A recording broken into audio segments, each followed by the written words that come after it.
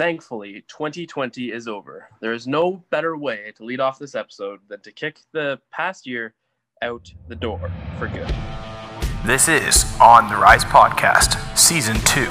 Listen now on all major platforms as well as midtownradio.ca, weekends at 10 a.m. Welcome your host, Sam Donzig and Evan Brown.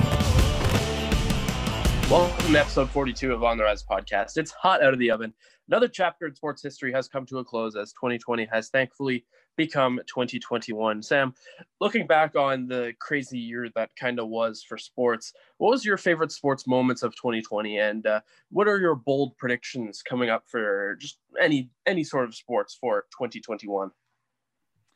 I know it was tough, in a weird year like 2020 was to have, we did have some sports and it was weird and different, with a lot of teams in the bubble and stuff, the NBA and the NHL doing bubbles. But I had a few top three moments that I had. Number one was with Bayern Munich, a soccer club in Germany, winning the Champions League trophy for the first time since 2013, which I was super excited about. They've won it over PSG, so I'm super excited. Ended up winning 5 trophies, but I was like, focusing this sport moment was huge because it's like the biggest trophy in Europe. It's like basically you're the kings of Europe. It's what you're considered because you're the best team. Number 2, I had Lewis Hamilton winning his 7th World Drivers' title. I'm not a big fan. Like I like Lewis Hamilton. I'm not like a fan of him. Like when I watch him race him, more Max Verstappen, but it was still really cool to see him match Michael Schumacher's record for 7 World Drivers' titles in the short span that he did within X number of seasons and stuff like that. He's just, a driver in his own class of skill. And I think it's just super awesome to see. He's become Sir Lewis Hamilton actually in the year, which is now. I guess he's going to be knighted soon by the Queen of England, and it's going to be really cool. It's going to be Sir Lewis Hamilton. And number 3, I got Jamal Murray, Kitchener boy from Canada, and of course his run with the Denver Nuggets. I believe they did go to the West Finals, if I'm not mistaken, but I'm pretty sure they did. They win. Yeah, they win. So that was really cool to see, a young Canadian leading the charge, and I think they're going to be an exciting team to watch for the future. Speaking of bold predictions, not really the Nuggets, but I think some bold predictions that I have for going into this year. I think that the Leafs are going to be a serious force in the playoffs. I don't know how much that's a bold prediction, but I know they're going to make the playoffs and they're not just going to lose the second round. They're going to go to it's a very bold prediction, but I think that this Toronto Maple Leafs team in a Canadian division that it is, they're going to have some great success and they're going to go deep into the playoffs and they could probably go to the conference finals, maybe even the Stanley Cup finals. I know it's a very bold prediction, but it's just something I'm making. I'm not even a Leafs fan, but I'm just saying with the team, with the moves they made, they seem to have a really strong season. Number 2, another big bold prediction that I have, I think Luka Doncic is going to win MVP. I don't know how exactly, some may say, okay, yeah, it makes sense. But then again, it seems like LeBron and Giannis and Harden are the top 3, plus Curry's as well here. Curry's now playing, so he could be considered an MVP candidate, depending on how the Golden State Warriors do. So I think that Luka Doncic is going to be my MVP for the season. I think that's going to be a bit of a sleeper pick for her. So those are my bold predictions and my favorite sports moments of 2020. What are your favorite moments?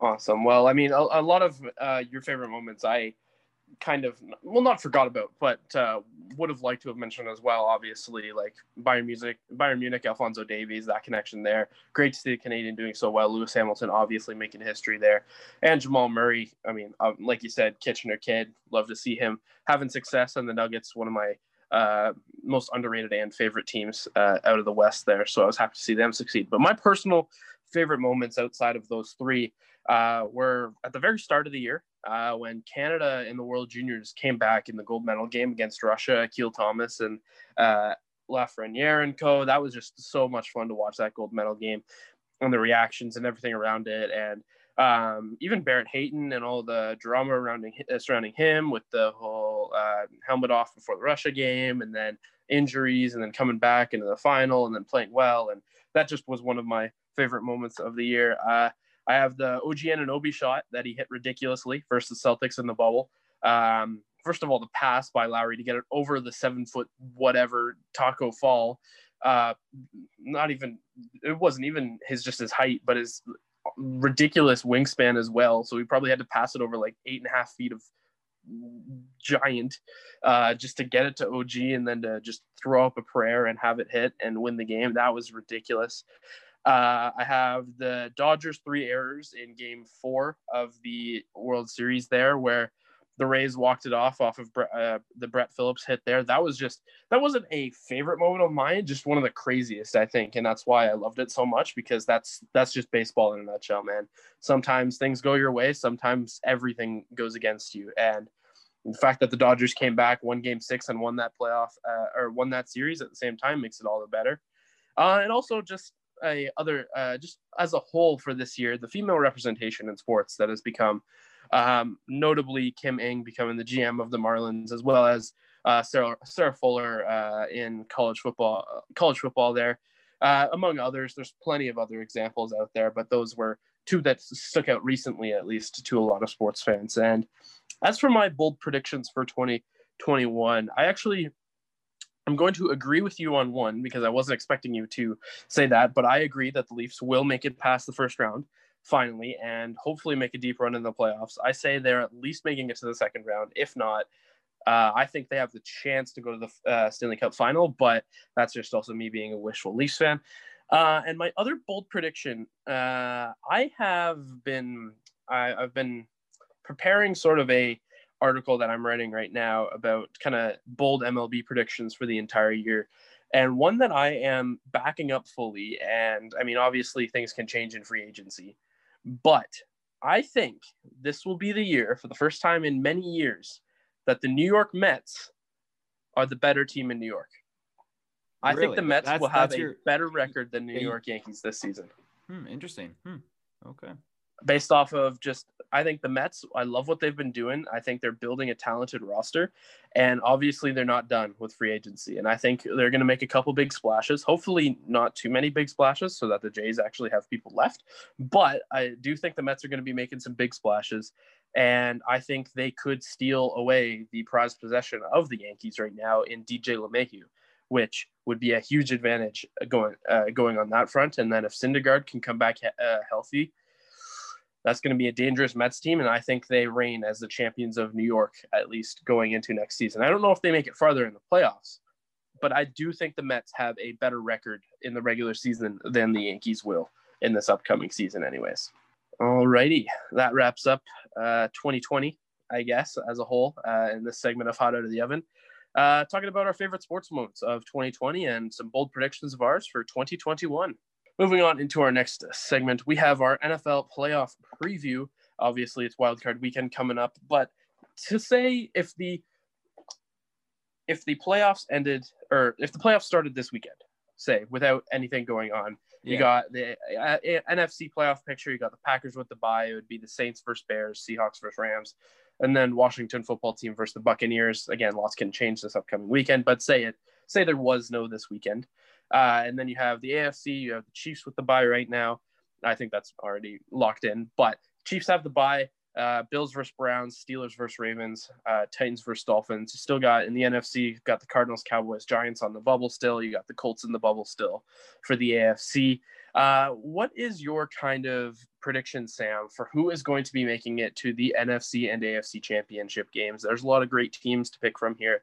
I think some teams are an easier pick than others, but who are your thoughts making it to each championship game for each conference? I'm going to start in the NFC because that's where the Seahawks play. I'm going to be frank. I want to say the Packers will be facing off against the Seattle Seahawks in the NFC Championship game, but they're not going to win it. The Seahawks aren't. They're going to lose. The Packers are going to go to the Super Bowl. That's what I think, because let's be real, the Packers are the better team. They're going to be in Lambeau. Russ Wilson doesn't play well in Lambeau. It's been proven. So as much as I want to give hopes to the Saints, I don't know, the Saints, I now that I'm thinking about it, I don't know, the Saints would probably be up there, I'd say, but I think the Seahawks have come around. Their defense is much better. Russell Wilson's play, he flicks a different switch in the playoffs, and I think they'd be able to beat that. And as well, they might not face off against that. Well, they might not face off against that Saints team as well, right? Like, most likely, I'm trying to think actually. No, it'd be 1 versus 4, 2 versus 3. If it depends. If they both win and the 4 seed wins over the 5 against the Buccaneers, yeah. I think what it is, I think what it would be is it'd be Saints versus, because I think the way that it would go is if the Saints beat the Bears and the Seahawks beat the Rams and the Buccaneers beat the Washington football team, because that's probably what's going to happen. because the Buccaneers, even though they're a 5 seed, they're really underrated. Like they're a better team than probably most teams in that division. Whoever comes out on top, even if it is the Cowboys playing that spot, because they could still have a chance to win that division. So I think it would actually be the highest seed remaining plays the lowest seed remaining. So it would be the 1 seed plays the 5 seed, and then the 2 seed plays the 3 seed. So the Saints and Seahawks would be facing off. And then whoever wins that would go to the NFC Championship. And I think they would be able to pull it off. I know. And as well, their run defense is great. So if you shut down Alvin Kamara, you're relying on an older Drew Brees who's really relied on Alvin Kamara to run, to have success this year. Like you look in that game, he had 6 rushing touchdowns against the Vikings. If the Seahawks can shut that down, they have a strong chance of going to the NFC Championship game. The only question I would have for the Saints is what's the status of Michael Thomas going forward?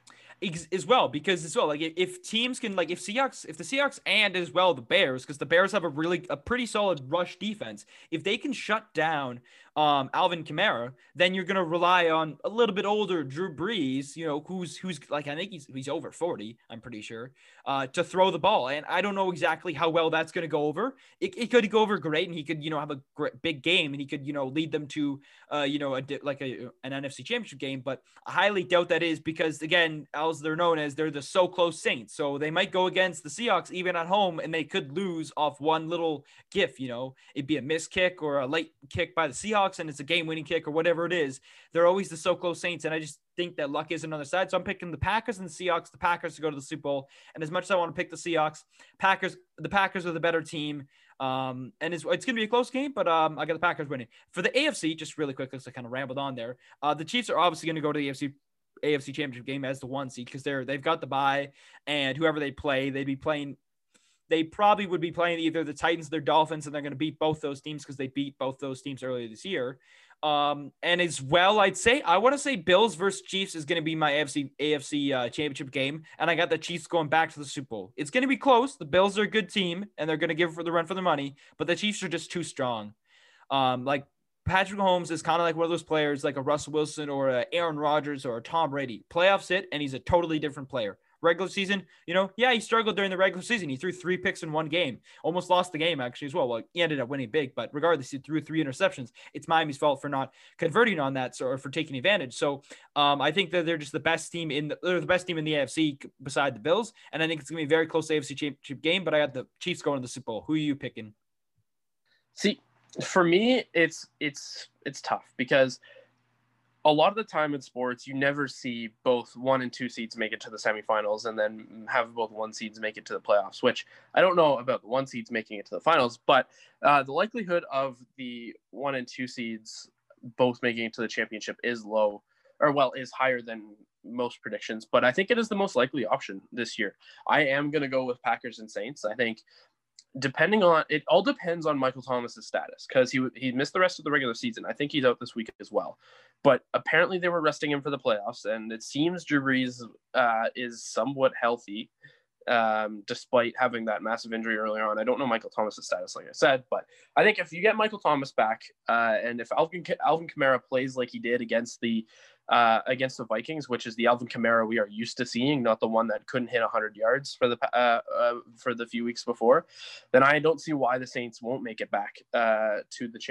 NFC Championship. And I think the Packers can easily beat anybody who wins in that 4 or 5 seed, depending.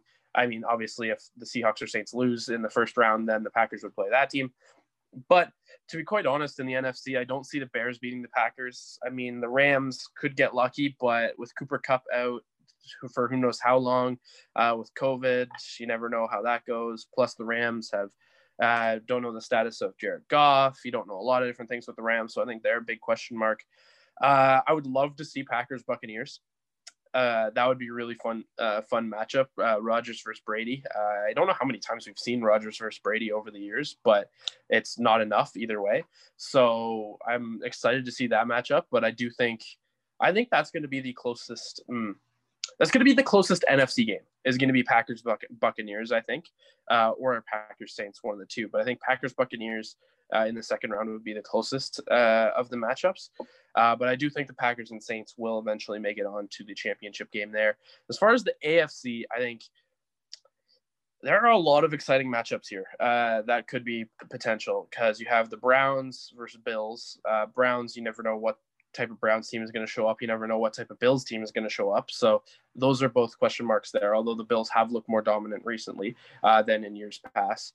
The Ravens, same type of thing. You don't know whether Lamar Jackson's going to show up or not. You don't know whether their defense will show up. Same thing with the Steelers, right? Like they're not. Will it be the 11-0 team, or will it be the team that lost 3 straight games pretty poorly, but then came back last week pretty astoundingly? I watched that game. That was a really cool comeback that the Steelers pulled off. So the question marks there. And then you got the Titans and Dolphins. The Titans who have Derrick Henry, who is just carrying them, just straight up carrying them all the way. Their defense is decent as well, but it's mostly Derrick Henry. And then you have the Dolphins, which you don't know who their quarterback is right now, right? Like, could be Tua for the future, could be Ryan Fitzpatrick. They've been kind of switching out throughout the year with the vet now having COVID-19. Tua is going to get the start probably this weekend. Who knows how that's going to go? Who knows if this is the final seeding? Like, there's so many different factors here. But I do think that we will see a Chiefs-Bills AFC championship. I'm really excited. If everything plays out how it should, which doesn't usually happen, but if everything would turn out how it should, 1, 2, 3, 4, winning each. Well, Chiefs don't have to win a game, but you know what I mean. 1, 2, 3, 4, making it to the second round. Chiefs versus Titans. I think the Chiefs just out offense the Titans in every stretch because, well, the Titans do have Derrick Henry, and he's tough to stop. The Chiefs just have every single weapon to out duel you offensively. And then I think the tightest game we'd see would be Bills versus Steelers. If not Chiefs versus Bills. Because the Bills, if they show up, they are a tough team to beat. But then again, if the Steelers show up or the Chiefs show up, then they're also tough teams to beat. And I think we will see a very exciting playoff race here for the bracket, for the AFC bracket, because you have 3 really solid teams that have up and down moments throughout a season. But I do think it'll be Chiefs and Bills, and I think eventually we will get to a Packers-Chiefs Super Bowl. And one thing just quickly before we move on, or 2 things actually, one thing I just want to add is the Colts still have a chance to make it into the playoffs as well. They do. This is why because there's 4 teams, the Dolphins, Ravens, and Browns, and Colts are all 10-5, right? And one of the spots is going to like squeak in. Either Browns are going to lose and the Colts will sneak in on that 7 seed, and then they'll be playing the Bills then, which is going to be, it's a different team. The Colts can be competitive. Yeah. They were competitive with the Steelers. That's why I think the Bills, whatever team is playing that 7th seed, which is going to be the Bills, possibly whoever they're playing, they have to be preparing for all matchups as well. And I did look up as well, because we were talking about the Packers versus Buccaneers. Rodgers and Brady actually have only met up head-to-head just twice in their career, which is odd because, well, they were in separate conferences for most of their careers, so it makes sense. But so they split the 2 meetings. Brady apparently is 44 of 70 for 539 yards, 3 touchdowns, and 0 interceptions in their 2 head-to-head starts against Rodgers. And Rodgers is 48 of 81 with 4 touchdowns, 0 interceptions in those 2 games. So both have done well in both meetings. Both have won a game. So I think that would be – it's like a very classical, exciting game, I think. Oh, yeah. Between like 2 veterans compared if you were to have I think Drew Brees and Rodgers would be another exciting one. Russell Wilson and Rodgers, for me, it's like they play a lot.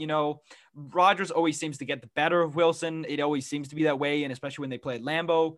And it's just, I don't know how close the game would be. I think it would be close because the Seahawks would score and the Seahawks would actually let a lot of points as well. So it could be just a high scoring game and it's whoever gets the ball last, which might be exciting for some people. Some people like defensive low scoring games. So it all depends on what you're really into. But those are the 2 quick points I just wanted to add in before we move on to the next section.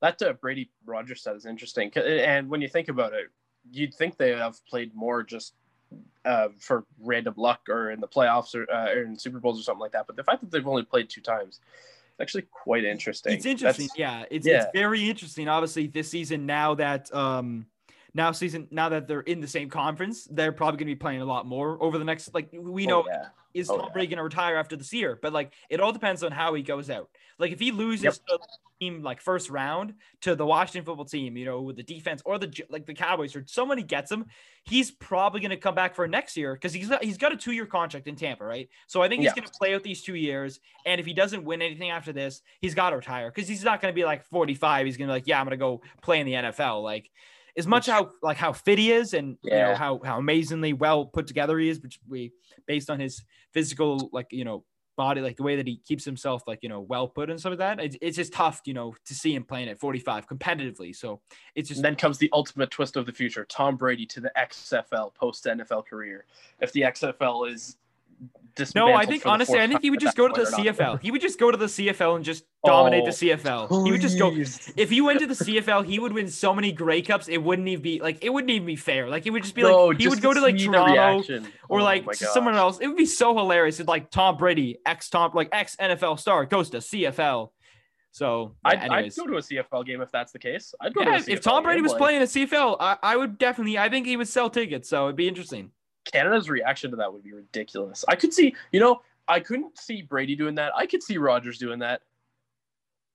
I could see him with just a slight Canada connection there. I could see him just coming up and messing around in the CFL for a bit post and at the end of his career there. Just Rodgers could go in there, dominate for like a couple seasons, win some Grey Cups, and just he's got a couple Super Bowls, a couple Grey Cups, goes into the Hall of Fame in both NFL and CFL. Like, oh man, it'd be crazy.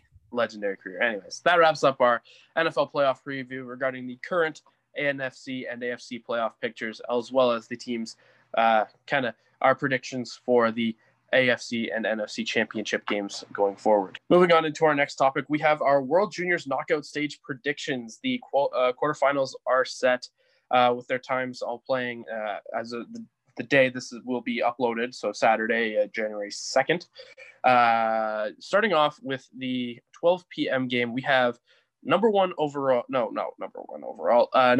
in the Group B, Russia versus number 3 seed Germany in the Group A. I don't know why I'm struggling with that. Who's winning in this same game, Sam, and who is kind of the X factor for you? I think this is going to be a closer game than people think, because if you think about it, Germany now is healthy. They've got Stützle, their star player. They've got a healthy squad now. Like when they played Canada, they were not fully healthy. They were down 7 guys. No. They were missing their best player, their number 1 goaltender out, and they got eliminated. But then they beat Switzerland. They beat a couple. I think they beat Switzerland and they beat someone else as well. That was another good team. They beat the Czechs as well, and the Czechs beat the Russians, which is interesting. Like it's that strain of events where it's like. Oh wait, sorry. They beat Slovakia. Oh, Slovakia. Sorry, yeah, I was gonna say no. Yeah, Germany beating Slovakia, like Germany beating Czech would be just crazy because the Czechs beat Russia. But anyways, I think this is gonna be a very close game.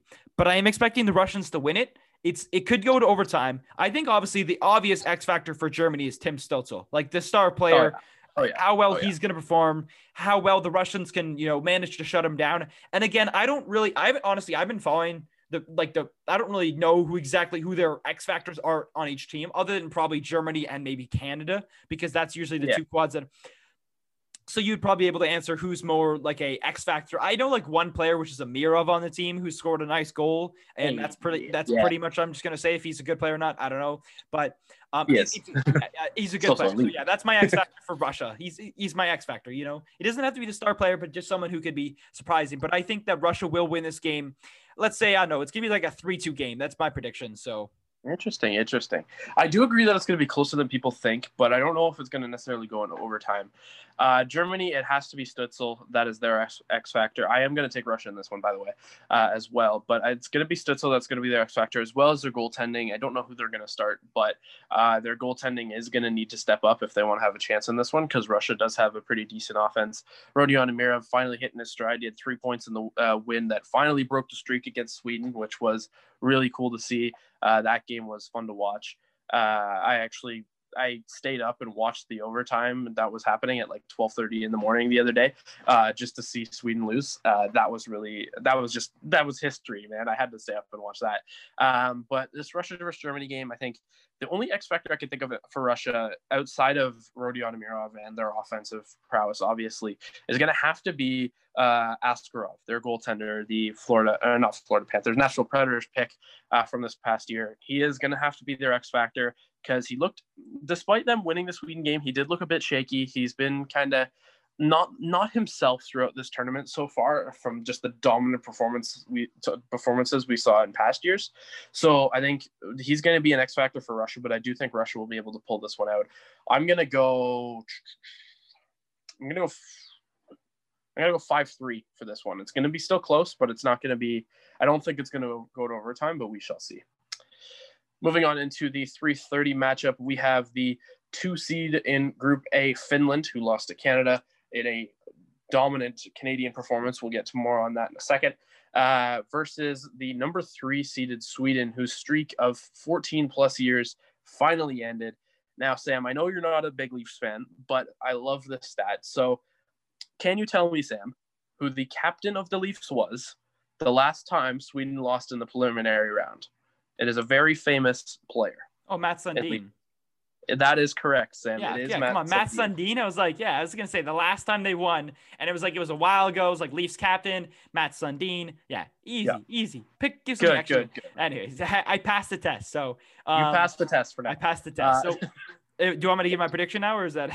Sorry. Yes, you can go. Okay. I know this is a very exciting game because, Sweden beat Russia and Russia's a good team, but then Finland lost Canada 4-1. So, and Finland, this is probably going to be one of the closest games in regards to the quarterfinals. I agree. It's possibly going to go to overtime as well. Like, I think this is an actual game that could go to overtime because you have 2 equally balanced teams. Again, not knowing the big X factors on each team in regards to their forwards. I would say the key to Finland's win is because I didn't watch the Canada game, but I know they scored a lot of goals, and maybe I would say probably their defensive work isn't the greatest, so maybe being a little more strict on the defensive side would be important for Sweden.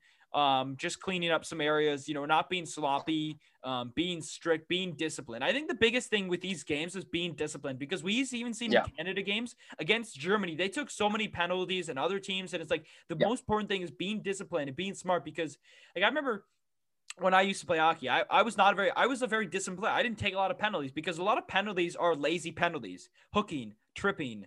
They're just lazy penalties. It's a lack of effort. And I think that if you do that and that 2 minutes cost your team the game, that it's just not going to sit well with you. So I think that's going to be important as well in this whole overall, in all the games, but especially in this game, because how tight it is, one power play can make the difference. In regards to who's winning, I'm going to take Sweden this one. I think Sweden could win this. I think they played really well against the Russians. The Russians were really well. The Finland not losing to Canada 4-1 worries me a little bit in regards to their chances of passing through. But again, they can bounce back. They can play Sweden. They can beat them. But I'm going to take Sweden 3-2 final overtime is my score. That's a good prediction. I do agree. This one is going to be tight. This one is my highlight of the quarterfinal. I think this one is going to be the closest. I am almost certain it's going to go to overtime unless another team just decides to show up fully. Finland, there wasn't much Finland can do against Canada. The X factor for Finland for me isn't going to be a specific player because I like the play of Topi Niemela, another Leafs prospect by Finland there, but their offense really couldn't get going. But that's just because of the prowess of Canada. It's hard to judge off that game. I think the thing for Finland is going to be getting out to a lead early. If they can get out to a lead early, Finland is very good at playing with the lead. They can just hold down the fort. They are very good at just shutting down if they have to. And as they say in soccer, parking the bus, right? But for Sweden, Finland is very bad at coming back in games, as we saw in the Canada game. They started to make a bit of a comeback in the third, but they really just couldn't get anything, a major pushback coming the other way. And with Sweden, I think the X factor is not only trying to get ahead of Finland early, but also who is going to start in net, because we saw against America, they performed very poorly last night. as of recording this, New Year's Eve. They lost, I think it was like 6-0 or something like that to America. It was not a great performance. And I think what's going to be the X factor for me is who they start in net. I know Homestead, I believe is the name. I don't know exactly his name. It's something Holmes. I think it's Stead is in there somewhere. Either way, if they start him, I think they have a decent chance of beating Finland. But if they decided to go with their goalie that got wasted against the U.S., then I think they're going to have a bit of an issue there. I think it's going to come down to in this game who can score first. But if Finland gets out in front, and then Sweden eventually finds a way to tie it up late, it's going to go to overtime. There's no doubt about that because Finland plays a very good defensive game. They play good with the lead. They play well when the score is tied. And I think it's just going to come down to an overtime hero, I think. I'm personally... It's going to be so close, man. For my own personal hopes, I'm going to go Finland, and I'm going to say it's going to be a Leafs prospect who gets a point on the game-winning goal. I'm going to throw that out there for my own hopes. I think it could go either way, though. It's going to be a tight matchup. All righty, moving on into the third quarterfinal matchup. The number 1 seed in Group A, Canada, after a just complete and utter dominant win over Finland. Their best game of the tournament by far. One of my favorite games to watch of the tournament just because Canada was showing off entirely in that game. First, the number 4 seed Czech Republic, who are a bit underrated as they did beat Russia 2-0 in what was described by many as a perfect game of hockey from the Czech Republic. They did finish in the 4th seed, but they still have a decent chance of putting up a fight against Canada. I think if Canada shows up like they did against Finland, there's no chance the Czechs have in this game. I think it'll be a lot like the Slovakia game we saw in the second game of the preliminary round by Canada, where it's going to be like a 3-1 or something like that, and Canada's just going to take over the game. My X factor is going to be if Devon Levi can stay strong, continue staying strong in the Canada net. It's going to be that driving factor. And I think for the Czechs, their X factor is trying to get the Canadians into penalty trouble, because the Canadians, their power play hasn't been great so far this tournament, and their penalty kill has been decent, but hasn't really been tested. We don't know how good their penalty kill is. If they can get Canada to take some penalties, then and score a few power play goals, then I think it's going to be hard for Canada to beat the Czechs. But it's going to be, I think, a Canada win in this one. Yeah, I would agree. I think Canada is the best team in the tournament. I think they've proven that time and time again, especially again with the win over Finland. I think that was a big win, to win 4-1, not just on a close game, like a big dominant performance. But I think as well with like you hit the nail right on the hammer. It's like the fact that, like I said earlier, Canada sometimes takes dumb penalties, right? Like they get lazy, they take stupid penalties.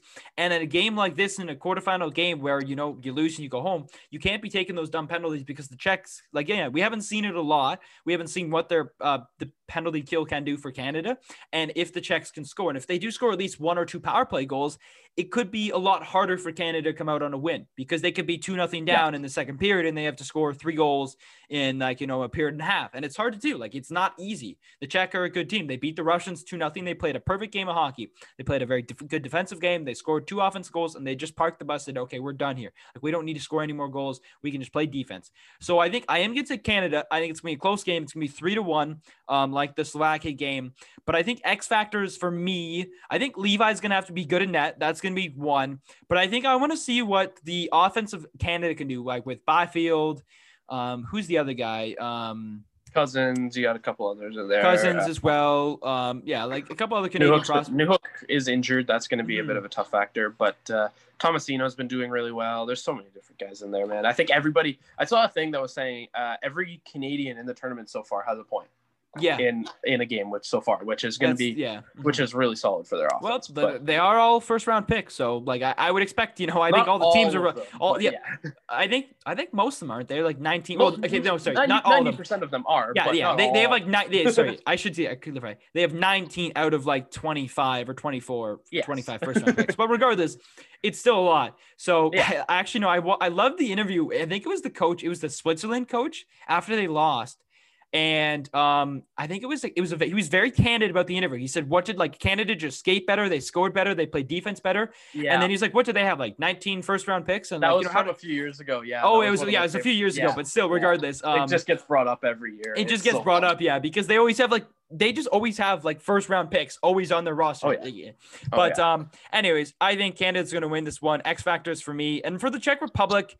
I think, like you said as well, if their biggest advantage to winning this game is getting the Canadians into penalty trouble and getting them into awkward situations that they just don't know really how to handle, which is being on the penalty kill constantly and getting into, defending the zone a lot. And if they can control the puck, if they can just, control the time of possession, then I think that's going to be a huge key as well, because the more time that you have the puck, the less time a guy like Nick Byfield, has the puck, or Cousins, or anyone else on the Canadian offense that's going to go in there and score, which I think is key.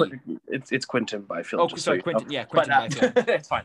Should have known that, but yeah, no, I think I knew that, but I just, anyways. Yeah, it's fine. Anyways, moving on to the last quarterfinal matchup. One of the more interesting ones here, we have the United States, who claimed the 1 seed in Group B, versus Slovakia, who is the number 4 seed in Group A. This one's interesting to me because, to be quite honest, the United States, while they are the 1 seed and they did beat Sweden, they haven't looked as strong as years past. I think while they are the 1 seed, they aren't the best team in that group. And I do think that this game is going to be quite interesting. I do think America's going to win. But I think Slovakia is going to put up a better fight than most people think. And I think overall, if Slovakia wants to win, they have to just keep peppering Spencer Knight, the U.S. goaltender, because he hasn't been great as a whole this tournament. He performed well in the Sweden game, yes, but overall he hasn't been like outstanding. And I think that if you throw enough shots on him, he might cough a few up. Not great at playing the puck either. So I think that would be the key for Slovakia. But if you're the States, you just have to keep putting the pressure on, man. Time of possession is going to be huge in this one. If the States can keep the time of possession up, and if they can just keep pressuring Slovakia, they should win this one. I think Cole Caulfield, such an interesting player, because I think he is one of the most overrated prospects in hockey right now. Just throwing that out there. Montreal Canadiens fans love defending him it's so fun. We talked about this actually I was on a different podcast recently, and we talked a lot about just Cole Caulfield and Twitter as a whole. But Cole Caulfield is such an intriguing player because Montreal Canadiens fans, where he was drafted, they defend him like he's the next coming of one of the great goal scorers in history. Meanwhile, every other team and every other analyst suggests, hey, this guy clearly isn't as good as you think he is going to be. And it just starts Twitter wars all the time. And it is just as an outsider, it's fun to watch sometimes. But that's just my opinion. I mean, he could step up in this game and change people's mind. I don't know. I would like to see that if he can. But I think the States are going to win this one versus Slovakia either way. Yeah, it's going to be interesting to see what happens. I think as well with Cole Caulfield, again, haven't watched that many World Juniors, but I only really heard his name once or twice when he scored that one nice goal against, I can't remember exactly who it was. It was like that. It was like the spinning backward, like he scored it like with a backhand on his and stuff like that. That was in the pre-tournament, I think. Yeah, it was in the pre-tournament. Yeah. So in the pre-tournament. So again, in the pre-tournament, not really heard of him, really like his name since that. We haven't seen any spectacular, super good plays, and again, haven't been following exactly. Like I was just gonna quickly look up his stats to see what his stats were in regards to if he is overrated or not. And sometimes that is the case because sometimes players are. Like, I'm trying to think of other possible like players that we saw in the World Juniors that did really well. And they were drafted. They were drafted previous. They went to the World Juniors, did okay or well. And then they're like, okay, let's draft them. And then they just didn't really turn out in the NHL that great. Like we have examples of something, but there are players like that, sometimes it can, and also sometimes it also opens a team up to be like, oh, wow, we shouldn't have drafted that guy. That was a bad choice of us. Didn't really the true potential of a player and pretty competitive game. It opens it up, right? Like it kind of opens everyone's eyes to see, okay, did we make the right choice or not? So in this game, I think that's it's going to be tough. The Slovaks could maybe score a goal, but at the end of the day, I think the United States realized, okay, you know what? We haven't been playing great this term. We've been playing good enough to get into the quarterfinals, but if we want to go win gold, we have to play great because, you got to beat a team like Canada or beat a team like Russia, which which they didn't. Yeah, which they didn't do. Or so they got to beat a team like Sweden possibly as well. So you don't know exactly. You got to know your competition, and they got to come out firing. They got to come out with a chip on their shoulder, even if they have to. X factors, I think, would be Cole Caulfield. I think he's gonna be a big point. He's gonna have to step up big, because I think if he wants to prove himself as a player, go score a big time goal in a big time game that gives your team the best chance to go on to the semifinals.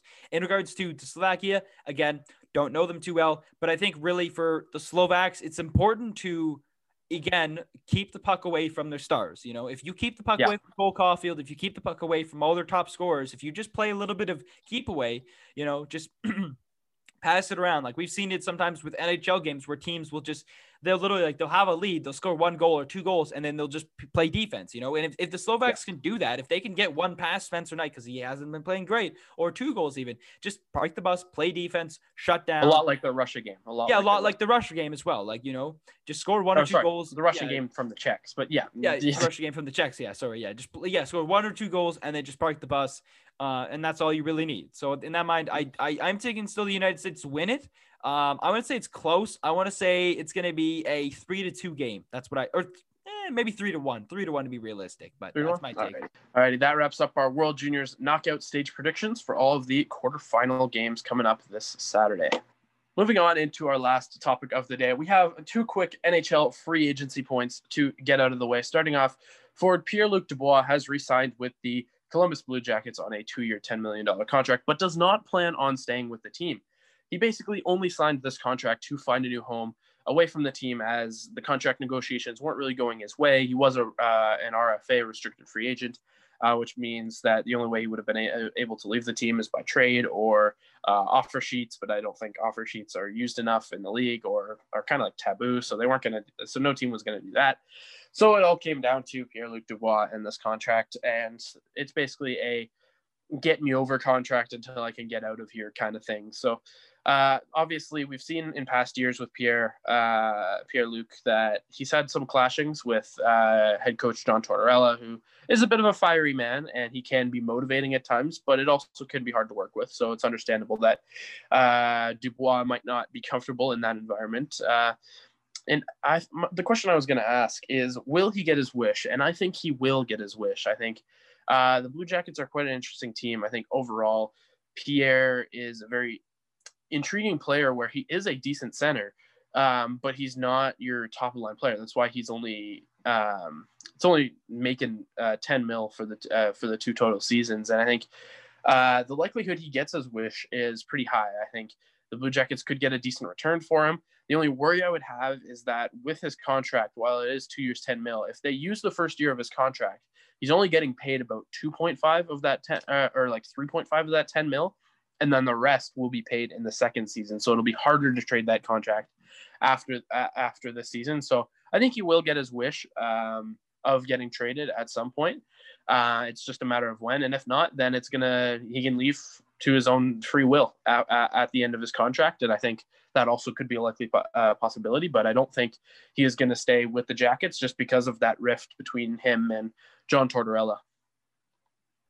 Yeah, it's really interesting to hear the situation that he did re-sign with the Blue Jackets on this 2-year, $10 million deal. And he doesn't. So it's interesting to me. It's like the fact that he signed this contract, but he doesn't plan on staying with the team. So does he want to be traded, or is it like? It was about like 4 hours before they announced the contract. He said he wanted to be traded, but then he signed the contract, and that kind of confused a lot of people. And there was like a frenzy. So what I think it is he wants to leave. He basically just signed the contract to say, okay, I'll stay here, but you should still move me, basically, just to give him extra time to move him, basically, because he is an interesting trade piece, and negotiations and money is tight for some teams right now. He's basically just giving them extra time to find a new team for him, and if not by the end of the 2-year contract, then he will be no longer an RFA, meaning he doesn't have to strictly stay with the team unless he gets offer sheet or something like that. Right. He's just an unrestricted free agent. He can go pretty much wherever he wants. Yeah, I don't know if he's going to get his wish of wanting to be traded or being sent to possibly a new team. It's interesting. Again, a lot of teams are cash strapped right now. So exactly, where could he get a better deal if if it's the team then maybe you can just get the same deal for that same amount for something small, like a 1 or 2 year deal. But I think that's going to be very tough based on the fact that, teams are cash strapped. They don't have a lot of money to sign these players. Market is tough right now. Market is tough. It's very tough. So the fact that you have a team is to play with, I think is good at this point. I think it's important for me to be like, I'm happy that, I have a team to play on, even though it's not your favorite team, but it's like, yeah, but a lot of players sometimes play on, like they get disgruntled with their team and they want to be traded, but they don't. And then they finally do the season later. So they kind of play a little bit a disgruntled season. So again, we don't know exactly what the chemistry is going to be like with him and John Tortorella on the bench this season, with the shortened season and everything like that. But it's going to be interesting to see what happens if he does end up just playing the 2 years, and then at the end of the 2 years he's like, yeah, I'm done, or if he just after that 1 year he's like, I want out, or like I want to be sent away somewhere else, but it's been interesting nonetheless to see what happens. But it's going to be highly unlikely. It's just, teams are very cash up right now, so it's very tough to move players. Yeah. That is a very fair point. All righty, the other free agency news we wanted to talk about today.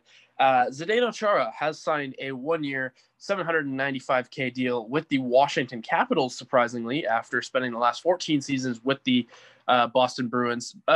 Pretty much guaranteed Hall of Fame defenseman, in my opinion, just the amount of points and amount of prowess he's had over the years. He is just past 40. I don't know how old exactly he is, but he is into his 40s. Can he make an impact with the Washington Capitals, even though he is on the older side of things? And why did the Bruins let him go? I can kind of answer that second question for you, Sam. And I think why the Bruins let him go is an interesting debate, because the Bruins basically approached him, and the reason they said why they let him go is because they wanted to focus on their young core, and they wanted to kind of they're in like a mini rebuild stage, because they are one of the older teams in the league, and this will make way for a lot of new up and coming defensemen. But while they did say that, and while Chara kind of realized himself that he had to step out and he could be used elsewhere for leadership and stuff like that, at the same time, the Bruins defense core right now, you have Charlie McAvoy, decent young player. You have Kevin Miller, decent young player, not the greatest. Matt Grizzlenik, Brandon Carlo, and it just kind of goes down from there. You don't really see too many Bruins defensemen top prospects out there right now. It's such a questioning move for me, because I think for me, a guy like Zdeno Chara has been with the Bruins for so long, and he has been a mainstay on their roster for so many years. He's been so important to their team. He's given his career to the Boston Bruins. He will, when he is inducted into the Hall of Fame eventually, he is a Bruin, no matter what. And I think he would have liked to have finished his career with the Boston Bruins, I think, in a normal year. But with the Bruins, I don't understand why they just let him go for nothing. Like, you couldn't have signed the team captain of the past few seasons to be like a third line defenseman for less than $1 million. Like, I don't see why they don't do that. And I think just a quick bit of trivia here for you, Sam, before you can talk about if you think he'll make an impact with the Caps. After Zdeno Chara has left the Bruins, he was the longest tenured captain in the NHL. Who now is the longest tenured captain in the NHL with one single team?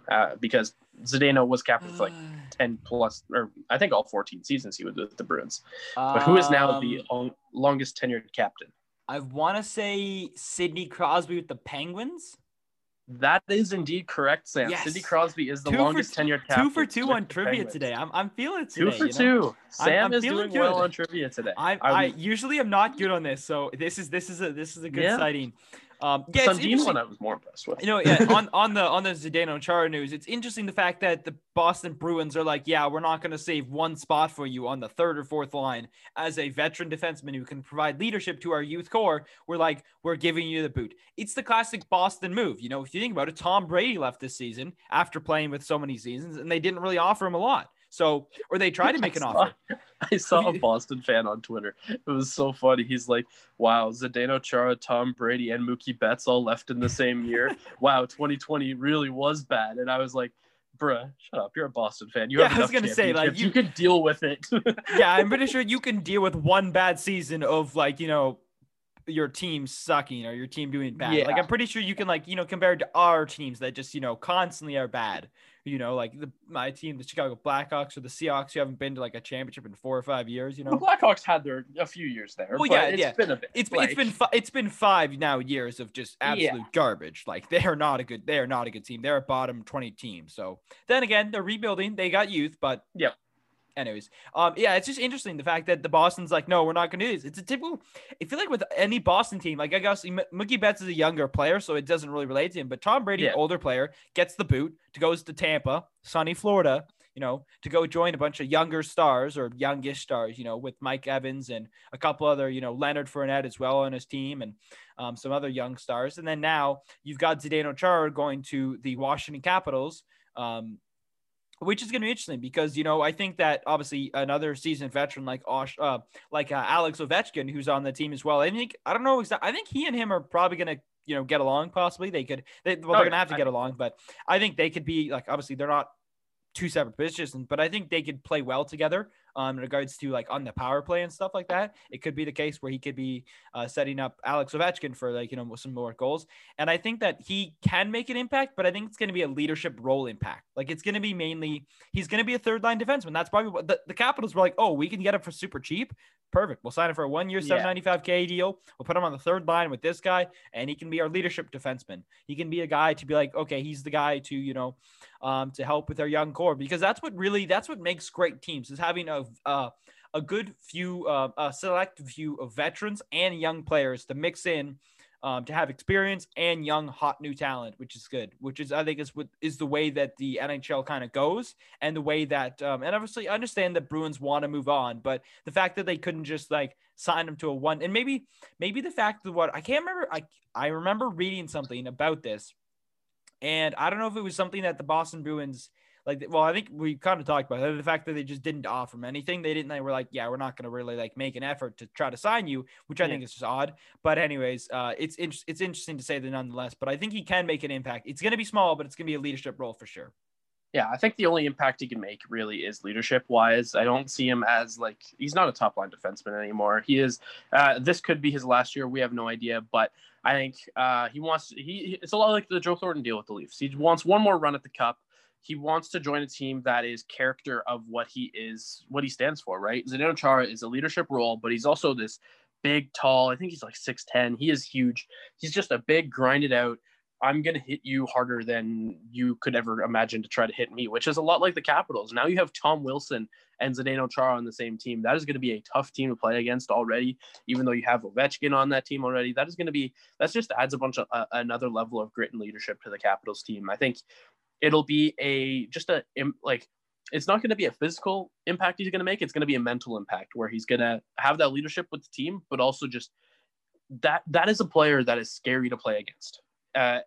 Especially with even the name Zdeno Chara, that is a player you do not want to go up against. That is a famous name from all his years in Boston. That is a guy who you see and you do not want to play against. And I think just that mental impact on his team and teams that play against him is going to be huge. And the only fact of the matter that I think Bruins fans also are going to be a bit upset at, just before we wrap up here, is the fact that he went to the same division. They're now going to have to play him for like 10 times this upcoming season. That is going to be interesting to watch. And if he can somehow score a goal or just hit somebody hard, like if he hits like a Marchand hard or something like that, oh man, Bruins fans are going to be pissed, but every other fan in the league is going to be eating it for breakfast. It's going to be so much fun to watch. Twitter would have a field day. Oh, Twitter would be a ridiculous. Like if Marchand got lit up by I don't think it would happen because I'm pretty sure they probably have some respect and much love for playing together for so long. Yeah. But if Zdeno Chara just talked to Alex Ovechkin and Alex was like, okay, you're on our team now. This is how we play. And Zdeno's like, yep, yeah, okay, agree. Let's go, let's go hit Marchand. Let's go destroy the smallest player in hockey. So I think it would be super funny again as well to see what would happen again. Cause I totally forgot that they're in the same division and they're going to be playing usually in a regular season, they won't be playing 10 times.